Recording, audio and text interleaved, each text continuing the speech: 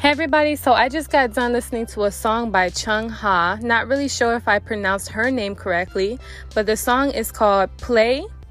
The first thing that I really liked about this song was the instruments.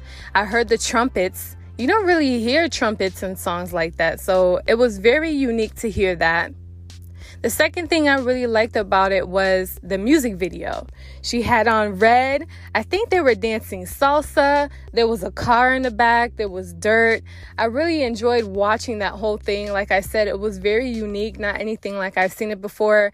I really like this girl's dance moves. This girl can dance.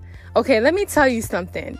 The quarantine has got my body stiff as a rock, so I'm glad that somebody can do the dancing for me.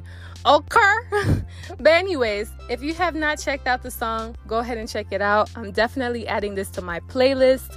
I want to hear it on HD or whatever you want to call it. Like, I want to hear the bass and everything. So, like I said, I am adding this to my playlist and I'm going to listen to it over and over and over again. Anyways, peace out.